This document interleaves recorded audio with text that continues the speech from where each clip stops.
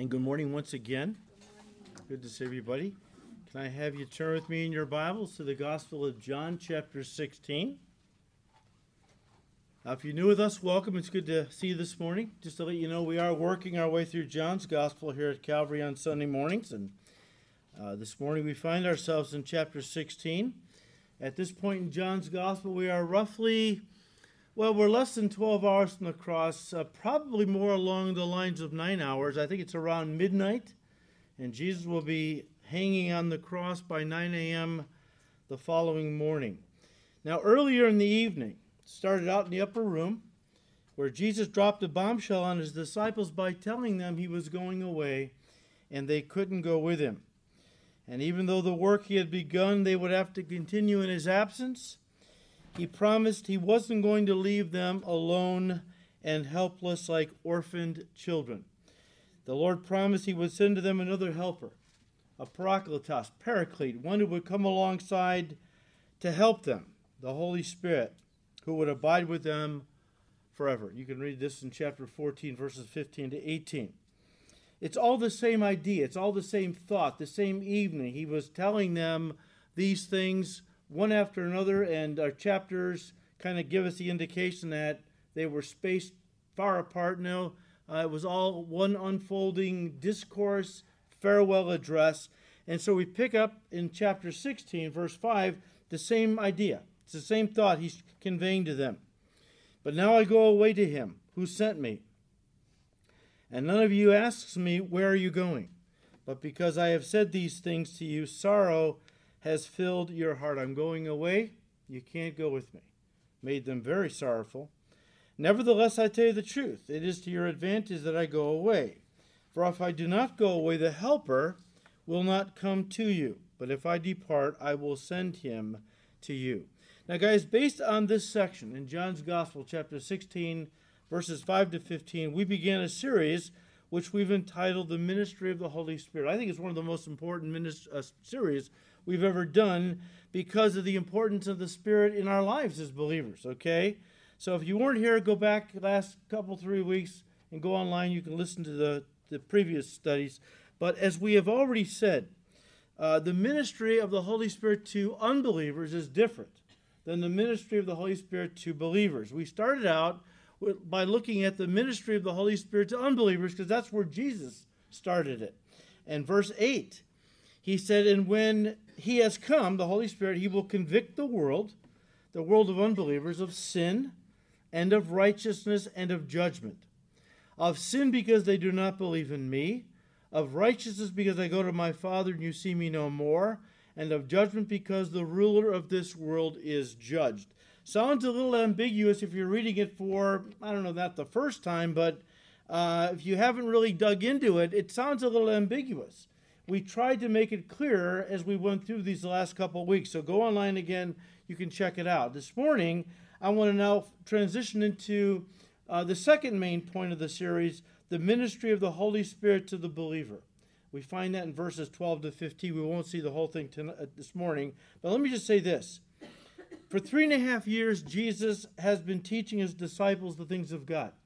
He made it very clear he wasn't teaching them anything that was of himself, but the Father had sent him to teach these things to these men. In chapter 8, verse 28, Jesus said to them, I do nothing of myself, but as my Father taught me, I speak these things. And then in John 16, starting with verse 12, he said, I still have many things to say to you. So I've been telling you things for 3.5 years that my Father wanted you to know, to learn. Now, there's a lot of things I have yet to tell you, all right? This refers to the spiritual truth which Jesus couldn't give them as of this point. Truth that the Father wanted them to know, but they weren't ready to hear it. God, of course, is the source of all spiritual truth. And he said to them at the end of verse 12, many things I want to say to you, but you cannot bear them now. Guys, the disciples were too full of sorrow and selfishness for Jesus to tell them anything more in the way of spiritual truth than what he already told them. What do I mean? Well, first of all, they were very sorrowful. As I said earlier in the evening, he dropped a bombshell on them that, first of all, one of them would betray him. Didn't mention it was Judas. They would find that out soon enough. That Peter, though, by name, Jesus said, Peter, you're going to deny me 3 times. And Peter was like the strongest guy of the group. I mean, he was like the unofficial second in command. Okay, a tough fisherman, right? And if Peter is going to deny Jesus 3 times, where's that going to leave the rest of us? Peter's not going to make it, stand up for Jesus. How can I do that? But I think the thing that really was the knockout punch was when he said, and on top of all that, I'm going away. I'm leaving, but you can't go with me. Not at this time. And so the disciples were full of sorrow, but also selfishness. You see, up until this point, they were waiting for him to establish the kingdom. I mean, that was why they were following him, because they believed he was Messiah. And Messiah was going to establish the kingdom. He was going to lead a revolt against the Romans, overthrow the yoke of Roman dominion, and establish his kingdom. And we're all going to be prime ministers. That was the idea, right? I mean, you can't go away. You haven't established the kingdom yet.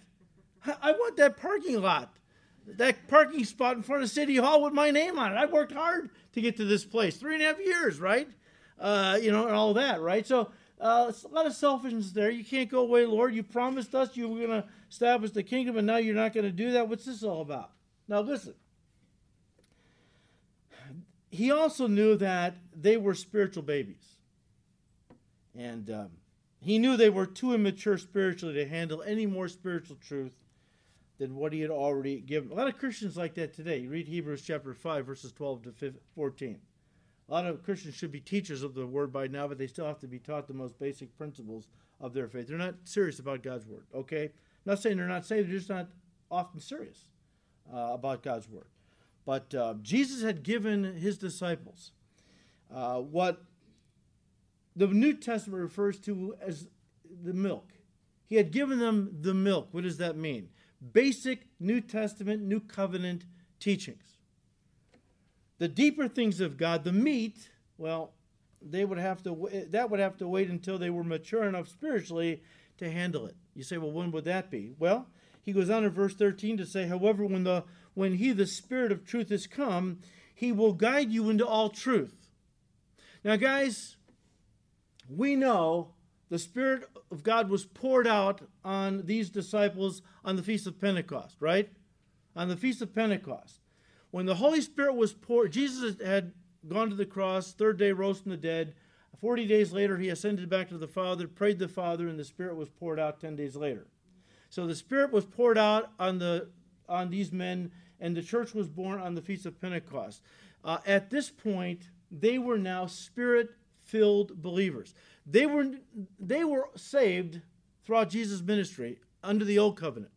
They became New Testament Christians in John 20 when he appeared to them in the upper room after his resurrection, and he breathed on them, and they received the Holy Spirit. We'll cover all of this in detail. I'm just throwing it out so that you have something to chew on, all right? But then in Acts chapter 2, the Spirit of God was poured out, and now the Holy Spirit came upon them. There's a big difference between somebody who is saved and somebody who is Spirit-filled. You say, well, aren't they the same thing? No, not necessarily. There's carnal Christians. They're saved. I mean, the Spirit of God is in them. Don't get me wrong. Romans 8, verse 9, anyone who does not have the Holy Spirit in them doesn't belong to Christ. Okay. But there's a difference between being saved with the Spirit in you and then having the Holy Spirit come upon you.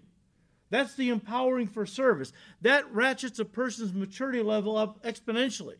Now the Spirit of God is upon them. And they're able, by the Spirit's grace and power, to understand the deeper things of God.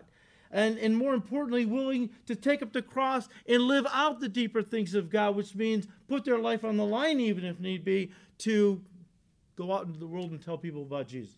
Okay? So these guys, he had given them, it was like elementary school. Okay? Kindergarten through 8, or maybe 6. When the Spirit came, it was going to be college level stuff, spiritually speaking, okay? So when the Holy Spirit comes, the Spirit of truth, he will guide you into all truth. In other words, guys, let me paraphrase. Yes, you're going to be filled with the Spirit. So now you're going to understand the deeper things of God. But let me just paraphrase what Jesus is saying here. When the Holy Spirit comes, He will continue your training by giving you the spiritual truth that you're not mature enough right now to receive at this point. He will pick up where I have left off, is what the Lord basically is saying, okay? And not only finish giving you the New Testament, because, this idea that He had more to say to them, the completed, what we call the completed New Testament scriptures. He will finish giving you New Testament doctrine, but also reveal to you what's coming in the future. It's prophecy, right? Why is prophecy so important in the ministry of the Holy Spirit to the believer? Why is that so important to us? We're going to look at that next week. But start thinking about that, okay? And understand there are many churches today that won't go near prophecy with a 10-foot pole. And that's a tragedy and a travesty, okay? We'll study that next time. But guys, this is where the ministry of the Holy Spirit comes in. To continue the work Jesus began, now He's living it through the lives of His people. Holy Spirit is inside of us. But when the Holy Spirit came back to those early disciples, He gave them the balance of the New Testament, okay? But also He gave them the grace. And this applies to us too. The grace to understand and apply all of God's truths into our lives. So that we, all of us, they, ourselves too, all Jesus' disciples, might be able to finish the work that Jesus began when He was on the earth in person, the work of the kingdom, and glorify God in the process, right? Remember what Luke said. Luke was a physician, and he accompanied Paul on his missionary journeys, but he was a slave. In those days, wealthy people owned doctors. They were usually slaves. Luke was a slave, and his master, his owner, was Theophilus, a man by the name of Theophilus, right? And so Paul had physical issues that Theophilus was kind enough, because he got saved, no doubt, let his own personal physician, Luke, accompany Paul to tend to his physical needs. He had some serious issues going on, right? And so Luke, in the process, writes, one of the greatest historians that ever lived, he writes a 2-volume set that he sends back to Theophilus. Okay? He said in Acts chapter 1, verse 1, he said, the former account I made, O Theophilus. So the former account was the Gospel of Luke. And now this second volume, the book of Acts, okay? But I made this former account, O Theophilus. Listen, of all Jesus began both to do and teach until the day He was taken up, and then afterward He continued that work through the Holy Spirit. I'm paraphrasing, but that's Acts 1, verses 1 and 2. Jesus' ministry only began the work of the kingdom. It is going to be completed through His disciples. Yes, during the church age, but also even during the tribulation period through the tribulation saints. So we're looking at the ministry of the Holy Spirit to the believer. And the first thing the Holy Spirit, Jesus said, would do for the believer is that the Holy Spirit will expound and expand the teachings of Jesus. Look at verse 12. I still have many things to say to you, but you cannot bear them now. However, when He, the Spirit of truth, is come, He will guide you into all truth, for He will not speak on His own authority, but whatever He hears, He will speak. Hears from the Father, of course, is the idea, and He will tell you things to come. So 3 things in verse 13 that the Holy Spirit will do for the believer, all right? He will guide you into all truth.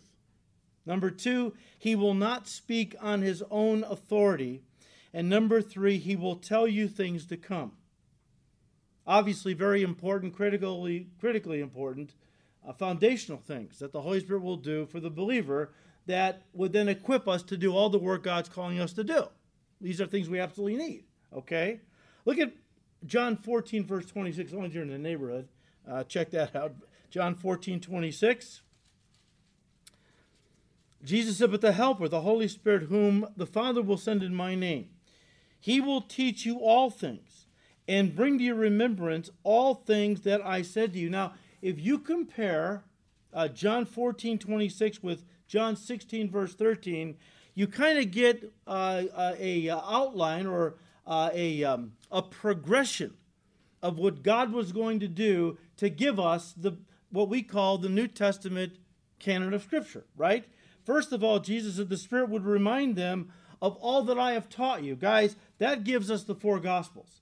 You remember now that John wrote the Gospel of John 60 years after Jesus lived and died. I can't remember what I had for dinner last night. He's going to remember details from 60 years? John, by this time, is not a young guy.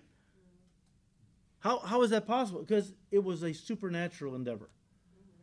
The Holy Spirit would supernaturally bring to his remembrance, and all the New Testament writers, bring to their remembrance all the things Jesus had taught them. And by the way, I was telling first service, I've experienced this in my own life. Not in the same way, because God doesn't give me Scripture, but you've experienced it too, right? You're reading the Word of God, and you're reading, and over the years you've read passages maybe dozens of times, right? You close the book, go about your business, and then God opens the door for you to witness to somebody. And all of a sudden, stuff's coming out of your mouth. You're like, whoa, where is that coming from? You're quoting Scripture you forgot you even knew. That's because the Spirit is bringing it back to your remembrance. But if it's not in there, he can't bring it to your remembrance, right?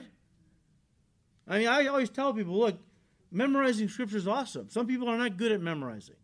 But read the Scriptures. Hide it in your heart. Because when you need it, the Spirit will bring it forth. It'll be a supernatural thing, okay? But if it's not there, you can't bring it forth, okay? So Jesus said, look, when the Spirit comes, he's going to remind you of all that I taught you. That gave us the Gospels. Number two, the Spirit would also guide them, Jesus said, into all the remaining New Testament truth. And of course, I'm paraphrasing, right? He would guide them into giving them the balance of what God wanted his church to know in the way of doctrine, right? This would result in the epistles. And then finally, Jesus said the Holy Spirit would reveal to his people things to come. And this refers to the prophetic scriptures, and in particular, the book we're studying on Wednesday night right now, the book of Revelation. All right? Very important stuff. We'll look at that next time. Prophecy. But let's start with the first one. All right? When the Holy Spirit comes, okay, he is going to expand and expound the teachings of Jesus, and he'll guide you into all truth, Jesus said. All truth of verse 13 is again the total revelation of God that we call the New Testament canon of Scripture, right? Let me just stop and say this. Back in the first century, after Jesus went to the cross, rose from the dead, ascended back to the Father, prayed the Father, the Spirit of God was poured out. Yes, the Holy Spirit did give the early church New Testament doctrine. He did reveal to them doctrine. And he did it through the apostles and prophets of the New Testament, right? Paul said in Ephesians 2:20 that the church is built on the foundation of apostles and prophets. Jesus Christ being the chief cornerstone. Christians said, wait a minute, I thought Jesus was the foundation. He is. When Paul said that the church was built on the foundation of apostles and prophets, what he was saying is God gave to the apostles and prophets New Testament doctrine, which became the foundation that the church and our lives as Christians is built upon. Jesus is the foundation, no two ways around it. But that's the idea Paul was communicating, that the truth we needed as New Testament believers, we needed New Testament doctrine.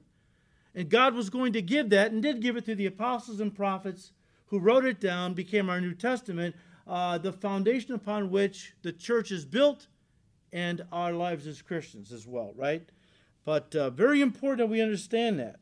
And when did the New Testament, when was it completed? Around 95 AD with the book of Revelation. God gave to John the Apostle the final book of the New Testament, the book of Revelation, around 95 AD. At that point, guys, the theologians say, rightly so, the New Testament canon of Scripture was closed. It was closed. God is not revealing any more in the way of doctrine. I was, again, telling first service, that doesn't mean he's not talking to us anymore, primarily through the pages of Scripture, but I believe God still speaks to us individually, personally, guiding our lives. Where should what job should I take? What person should I marry? What ministry should I be involved in? These are all personal things that we pray about and the Holy Spirit reveals to us. But he's not giving us any more doctrine. Doctrine is finished. Again, the New Testament canon of Scripture is complete. And I make a point to say all that because you have churches, charismatic churches, who want to sound very cutting edge, who will tell you that the Holy Spirit routinely reveals to them new doctrines. New doctrines. You challenge them on that, which I have done. I said, well, wait a minute. The New Testament's finished. God's Word is complete. You're saying you're getting new revelation, new doctrine? How does that work? They say, well, God is bigger than His Word. Maybe you've heard that. Yeah, God is bigger than His Word. Now, that sounds very spiritual, right? Because otherwise it sounds like we're limiting God. But folks, let me just say this to you. You cannot test all things and hold fast to that which is good if God is allowing doctrines to come your way that you can't test because He hasn't given the Word of God to you yet. How can I test whether some doctrine is from God or is not from God if I don't have the complete tester, which you have in your lap? It's the Word of God, right? And besides that, God said to the in the Old Testament, I will do nothing except what I revealed to my servants, the prophets. And it's not Pastor Joe down the street here who claims to be a prophet. We're talking about the prophets that wrote the Bible, both Old and New Testament. So this is very important. And because of this, you've got people running around claiming to be apostles. Why do they claim to be apostles? Because apostles received doctrine from God. The early church continued steadfastly in the apostles' what? Doctrine. Well, I'm getting new revelations. I'm getting new doctrine. I must be an apostle, they reason. It's a very slippery slope and very problematic, and we're seeing a lot of damage being done by pastors, churches, and other so-called spiritual leaders that are claiming to get new revelations from God. The problem is most of those contradict the old revelations of God. And God never contradicts His Word. That's a different subject. Okay. Again, when the Holy Spirit comes, Jesus said He will guide you, my people, my church, into all truth. All spiritual truth that is yet coming. And once you receive it, will give you understanding of what it all means, right? Now, the Holy Spirit accomplishes this ministry in three ways. He will guide you into all truth. He does that in three ways. Through revelation, inspiration, and illumination. We'll look at the first two today. And this is by no means stuff you've never heard. So if you've heard me teach on this, just bear with me. It's here. And for the sake of the new folks, especially those watching online also, let's touch on this. I won't belabor it because, again, we've dealt with these things before. All right, so He will lead you, He will guide you into all truth. Well, first of all, He does that through revelation. Guys, Christianity claims to be a revealed truth. A revelation is something that is made known to us by God. It is something that would be impossible for us to know through our own human logic or intelligence or normal thought processes. It is knowledge that comes through divine input. As we have said before, man, physical man, is locked or trapped, right, in a box, quote unquote, a box that we call the natural realm, this four-dimensional physical universe that we are all living in. People that have been born into this natural realm, we can't leave. Those in the spirit realm, they can come and go as they please. They can come from the spirit realm into the natural realm, back and forth with no problem. We are locked in. We are trapped in this box, if I could put it that way, right? And because of this, there is no way for the natural man to know anything about a supernatural God unless God, that God, chose to reveal Himself to man. Therefore, there are many people who believe that is completely wrong. You can share this with some of your friends that are into metaphysics and things and New Agers maybe or whatever, and you tell them that and they'll say, oh, that's ridiculous. I'm always poking holes in the box, climbing out and finding the spirit realm. I'm always interacting with the spirit realm, right? How do you do that? Well, I have visualization, meditation. I'm always, assuming the lotus position, looking at my navel and going, and many times poked a hole in the box, climbed out and found God. No, you're being deceived into thinking. You're finding God. What you're finding is demons masquerading as God, masquerading as Messiah. Many Christ, many false prophets will come into the world in the last days, especially the last days. We're in the last days, okay? There's a lot of deception out there, a lot of deception. People think they're making contact with God or coming in contact with spiritual avatars, white masters, ascended white masters, or giving them all kinds of spiritual truth that will equip them for these last days until the new Messiah comes. Maitreya Buddha, Jesus was the Messiah for the current age, the Piscean age. There's another Messiah coming for the New Age. That's what they call New Agers, the age of Aquarius. And he's getting ready to be revealed, right? And the world has been prepared for this coming Messiah. We know him as the Antichrist, who will deceive the world. I'm getting off the subject.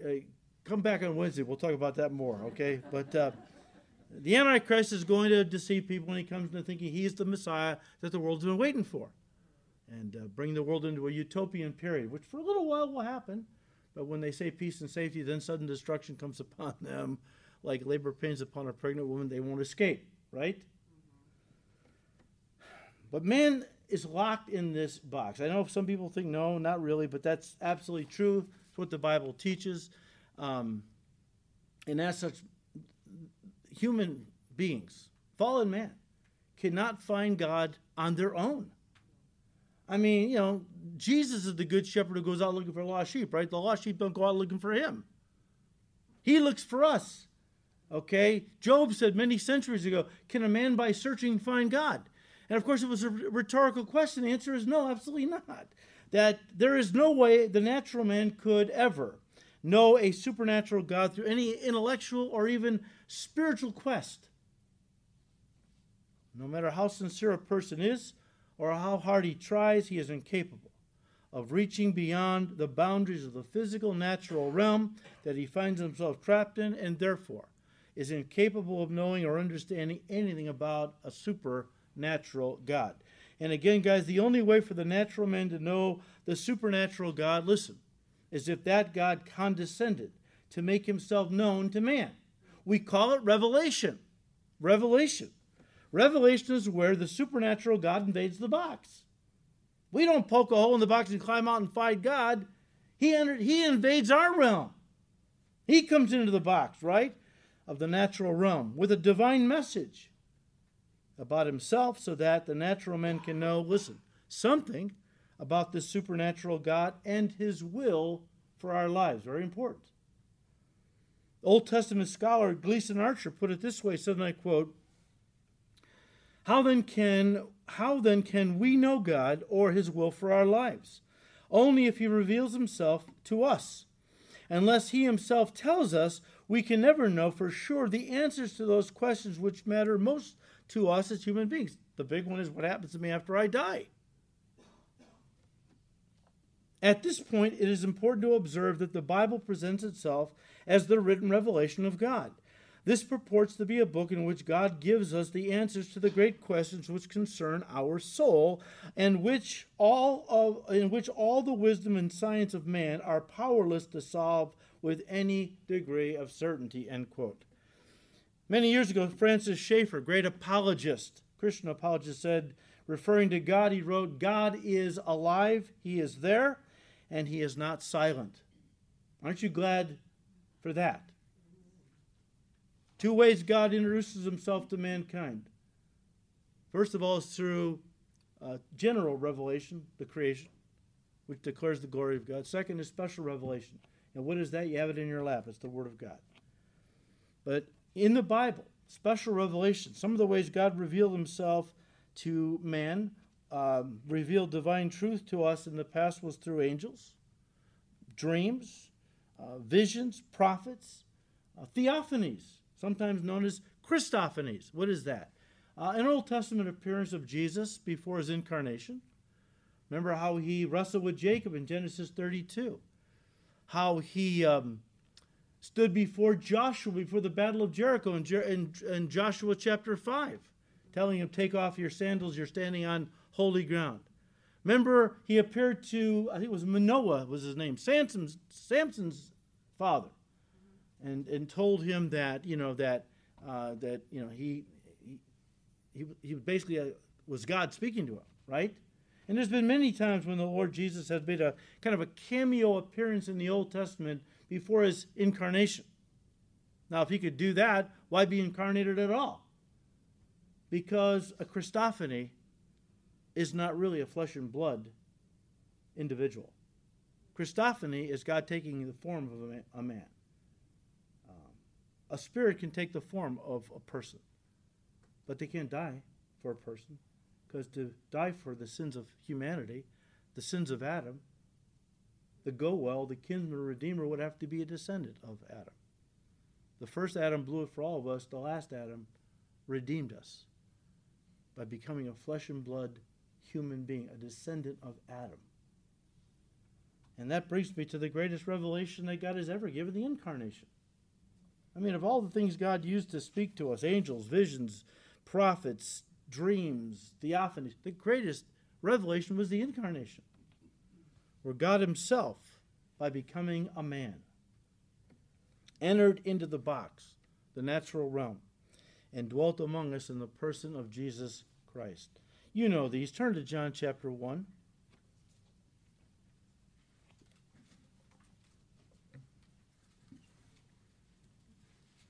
And let's look at verses 1 to 3. Where John said, in the beginning was the Word, a title for Jesus Christ before his incarnation.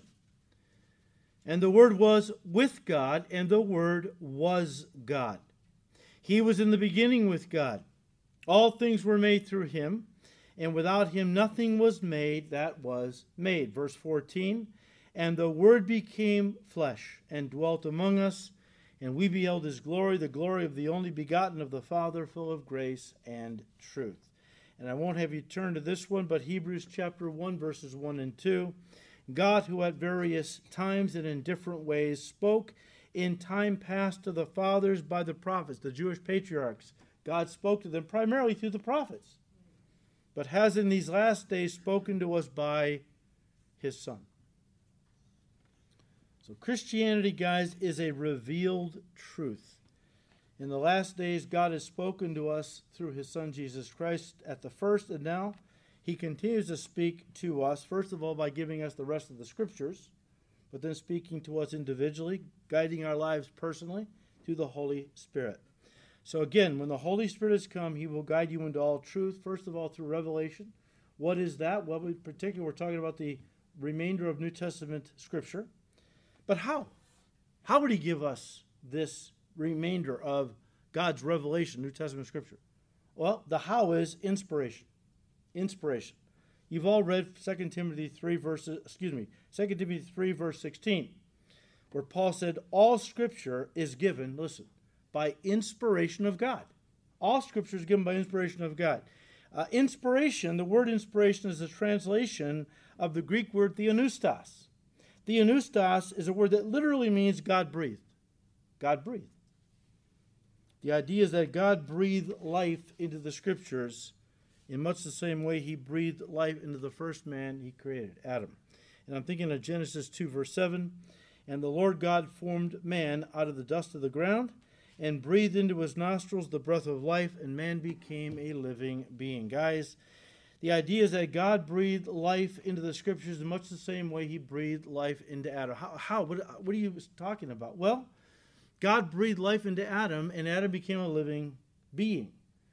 God also breathed his Spirit into the authors of the Bible. And God literally breathed into them life from God in truth, which they then wrote down on parchment or different materials, and that became our Bible in both the Old and New Testament, right? But it was, as Peter said, no prophecy ever came by a person's own will. I'll write a prophecy. No. Holy men of God were moved to write through the Holy Spirit who was inside them or was upon them. The idea is that when God breathed into these instruments, human instruments who wrote down his word, as they wrote it down, the life of God that had been breathed into them, the truth of God, was now being written on paper. And that paper, those scriptures, became living and powerful. Right? Hebrews 4:12? Guys, the Word of God is living and powerful. We all know that because if you're a Christian here this morning, it has transformed you. Now, some of us were worse than others before we got saved. That's true. I have known people that were terrible. And I've heard testimonies on the radio of people that were hitmen. One guy had over 300 people he killed. And God was working.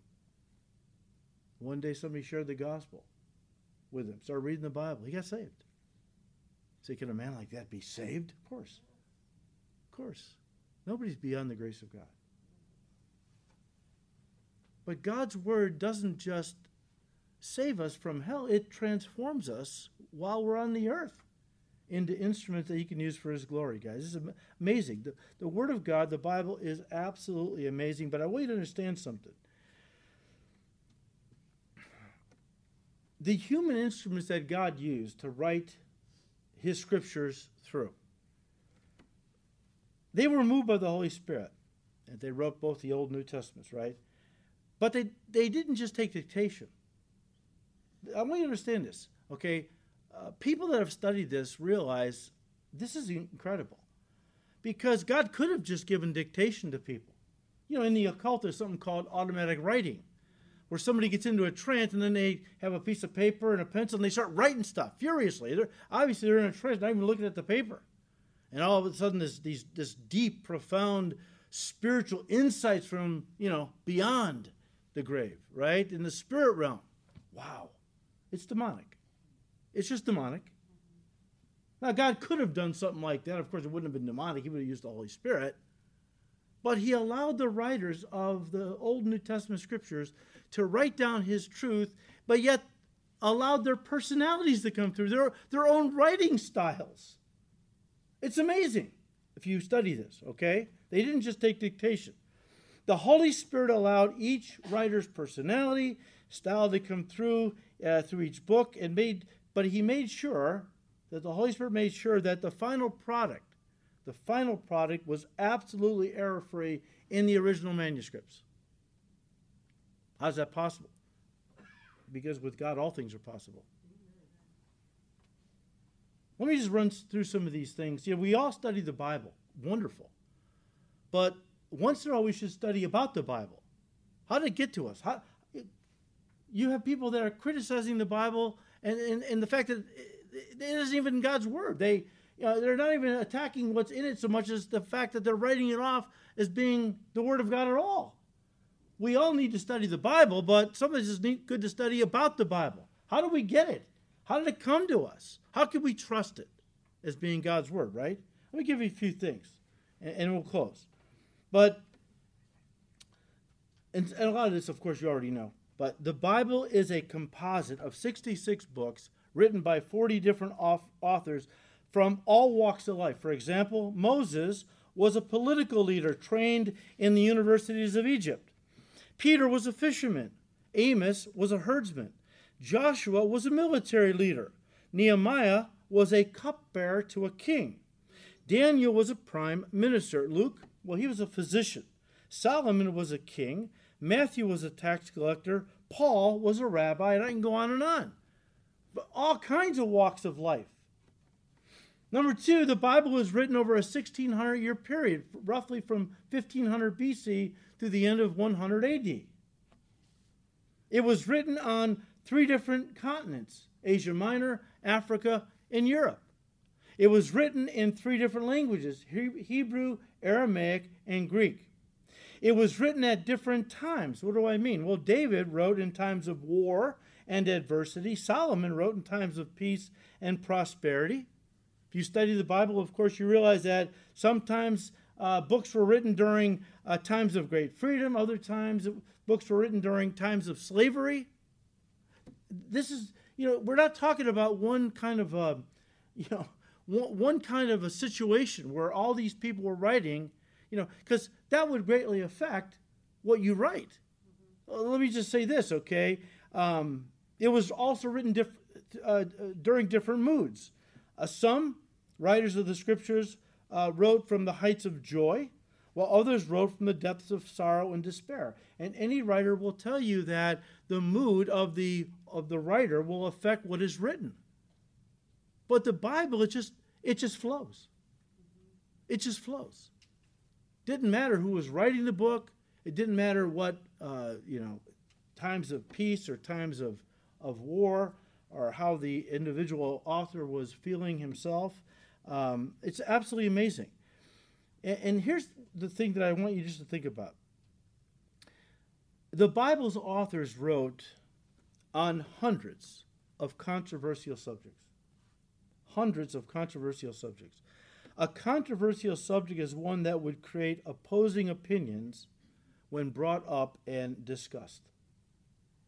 The Bible writers wrote about such things as the person and nature of God. They wrote about the origin of the universe, about the fall and redemption of man. These are controversial issues. They wrote about sin, eternity, heaven, hell, and so on. A lot of folks don't even believe in heaven, hell, eternity, and so on, right? All of these subjects, when mentioned, would be met with opposing views and opinions. Go to any coffee shop if you doubt what I'm saying, right? Get about 10 people together, or a university campus. That ought to be fun. Get 10 people together and say, okay, I just need you guys to I need to know, I'm taking a little survey. All right, where did everything come from? Who or what is God? What happens after you die? Is man a sinner? Is there any payment for sin? And so on and so forth. Get ready for what you're going to get. Okay? I mean, think about the Bible in this context, right? Here was one man on one continent, in one society, in one culture, speaking one language, from one walk of life, writing from one mood about one controversial subject. And then at the same time, you have another man, removed by hundreds, if not thousands of miles. Another man from another culture, another continent, another society, speaking another language, from another walk of life, different mood, writing about that same controversial subject, guys. But when the two are brought together under the cover of Scripture, right? All these books under one cover, when the two are brought together, there is absolute harmony. This is one of the most powerful proofs of the divine inspiration of the Bible. The Bible writers wrote on literally hundreds of controversial subjects with absolute harmony and continuity from beginning to end. The Bible may have been written through 40 different penmen, but it had one author, make no mistake about it, the Holy Spirit. This is amazing. This is a miracle. I was telling first service years ago, I was listening to a teaching by Josh McDowell. Josh McDowell, some of you know him. He's a Christian apologist, very brilliant man, and he has written many books. He's a premier defender of the faith. That's what an apologist is. I first came across Josh's writings when his book back 30 or so years ago was published, entitled "Evidence That Demands a Verdict," and he lays out all this evidence for why the Bible is not only unique, but it proves itself to be divine, of divine origin. And boy, did he lay it out, right? That's where I first got hooked on Josh. But in those early days, he also worked a lot with another writer, somebody who's been at our church, spoke at our men's retreat years ago. His name is Don Stewart, another premier apologist. Well, as Josh tells it, one time him and Don were in Josh's house, probably working on a new book together, right? And knock on the door. Josh opens the door. Here's a salesman. And he wants to sell them a series of books entitled The Great Books of the Western World. What a setup. Boy, the Holy Spirit set this guy up, right? So he says, "Sir, can I come in and talk to you about the great books of the Western world?" He said, "Sure, come on in." He said we gave him 5 minutes to tell us about the great books of the Western world. We spent the next hour telling him about the greatest book. And they use this logic because here's a guy who knew literature. He sold literature, right? They told him about the uniqueness of the Bible and what I just told you. And then they said to this guy, look, what if you had 5 people, just 5, okay, writing from one place, one area, at one time, all living in the same time period, from the same culture, speak the same language, right? Writing on just one controversial subject. What do you think you'd get? Thought about it for a few minutes. You had 5 different opinions. That's right. Now take 40 authors over a 1,600-year period, 3 continents, 3 languages, all kinds of moods, all kinds of circumstances, different professions, writing on hundreds of controversial issues. Yet when it all comes together, it's perfect unity and harmony from start to finish. What do you think about that? He said, I think that book is supernatural. And he gave his heart to Christ that day. Because he understood literature. He knew this is not something that could happen on its own. This is a miracle. A miracle.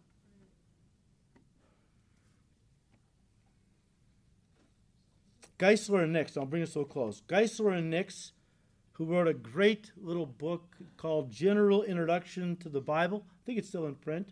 If you're interested in this subject, knowing how your Bible came into being, get a copy. Geisler and Nix, in their General Introduction to the Bible, put it this way. They said, and I quote, in Genesis you have paradise lost, and in Revelation you have paradise regained. You can't understand Revelation without Genesis, and you can't understand Genesis without Revelation. It's all woven together so intricately, it's like a beautiful tapestry. It actually becomes one book with 66 chapters. Amen. That's a great way to put it. One unfolding story from beginning to end, end quote. Christian scholar, professor, author F.F. Bruce said, and I quote, no part of the human body can be properly explained outside the context of the whole body, so no part of the Bible can be properly explained or understood outside the context of the Bible as a whole, end quote. Guys, the Bible is the only religious book in the world that speaks of the unknown with the same authority and confidence it does about things that are known. Isn't it interesting you read that? And things, what's coming in the future, and what happens after a person dies. I mean, the Bible speaks like it knows what it's talking about. Because it does, right? I mean, the Bible speaks of future things with the same authority and confidence it does with things that, have already taken place, right? I mean, fulfilled prophecy. And yet still many things yet to come. But the Bible speaks with great authority. Remember what the Pharisees said about Jesus? I mean, this man speaks with authority, not like this. The people did. This man speaks with authority, not like the scribes and Pharisees. That's because he's God. God knows what's happening. God knows, okay, and has given us a book to tell us about these controversial issues and what's coming in the future. Guys, the Bible has no equal, and I know that a lot of people say, well, there's a lot of holy books in the world. Why should the Bible be put on given a special place? There's a lot of reasons for that. I was telling First Service that, in some of the Hindu holy books, talks about how that the world is balanced on the back of a turtle. And that's just how, it gives us earthquakes and things. And, well, I don't know. I've seen shots of the Earth from outer space, NASA and stuff. I never once saw a turtle under the world. Maybe I missed something. I don't know. If you've seen it, let me know. But the Bible has no equal, including the sacred writings of any other religion. I'll read this and we'll close. Professor Emmont Tierra Williams, former Bowdoin professor of Sanskrit, who spent 42 years studying Eastern books and sacred writings, said in comparing them to the Bible, quoting him now, he said, pile them, if you will, on the left side of your table, but place your own Holy Bible on the right side all by itself, all alone, and with a wide gap between them. For there is a gulf between the Bible and the so-called sacred books of the East, which severs the one from the other utterly, hopelessly, and forever, a veritable gulf, which cannot be bridged over by any science of religious thought, end quote. The Bible is unique. It stands alone with regard to any other book of antiquity, including the ancient sacred scriptures of every other culture. And so, guys, when the Holy Spirit comes, Jesus said he will guide you into all truth. He accomplishes that in three ways: through revelation, through inspiration, and next week we'll look at the third one, and also then look at how he will guide us into prophecy as we study this series, probably end next week, not sure. But let me just say this to you and we'll pray. Because I had a young guy come up to me after first service because I made the point that God help us. Some of us have had our Bibles for so long we've taken them for granted. The worst thing that can happen in a marriage is when you take each other for granted, when you fall out of love and just start taking each other for granted. Worst thing that can happen in your relationship with Jesus is when you take it for granted and the Bible is old news. And it doesn't interest you anymore. You don't have the passion for it you once had. I mean, the Holy Spirit, Phil, you're talking about the Holy Spirit's ministry to believers, and now you're talking about the Word of God. Well, how do we morph into that subject? Excuse me? The sword of the Spirit, which is the Word of God. It's just like the devil to make us so familiar with the Word, because he can't keep a lot of us out of the Word. So the next thing is to make it so familiar that it becomes boring, old news, not exciting anymore. And my prayer for all of us is, God, when we open our Bibles, give us grace to be looking at your Word as if we're seeing it for the first time. We need revival. Amen. And it starts with how we read God's Word. If we read it at all, you have to start reading it. You have to start reading it. And before you open it up, say, Lord, Holy Spirit, please, give me the grace to read your Word as if I'm reading it for the very first time. When it was so life-changing, so powerful. I couldn't get enough of it. I couldn't put it down. And I was on fire for you in those days. Give us grace, Lord, that we might open it and cherish it and devour it and never get tired of it. And, Lord, that we would want to live it out in our daily lives to bring you glory. That's what we need, guys. Pray about that, okay? Next week, God willing, we'll pick it up and continue our series. Father, we thank you for your Word. Lord, it is living and powerful, but if we don't cherish it as something that's living and powerful, it'll be just another dead book on the bookshelf. Give us grace, Lord. Give us a revived hunger for the Word. Revive us, Lord, in every area of our Christian life, but starting with our hunger for your Word, that when we read it, it's as if we're reading it for the very first time, Lord, that our eyes are opened. We're seeing things we haven't really ever seen, or maybe haven't seen in many years. Give us grace, Lord, that your Spirit would fall on us, on this church, on your church across America, in the world. That, Lord, your people would be revived, set on fire. And that, Lord, we would go forward in the power of your Spirit in these last days to finish the work you have called us to do. That we might run into your arms, Lord, someday and hear you say, well done, good and faithful servants. Thank you, Lord. We ask all this in Jesus' precious name. Amen.